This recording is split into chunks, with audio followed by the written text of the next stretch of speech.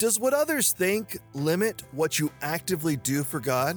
Let's talk about that. Hi, I'm Josh. Welcome to Honestly Radio.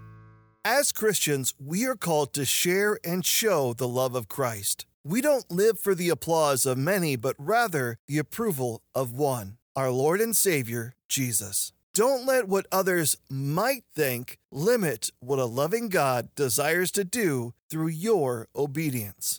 1 Thessalonians 2:4. For we speak as messengers approved by God to be entrusted with the good news. Our purpose is to please God, not people.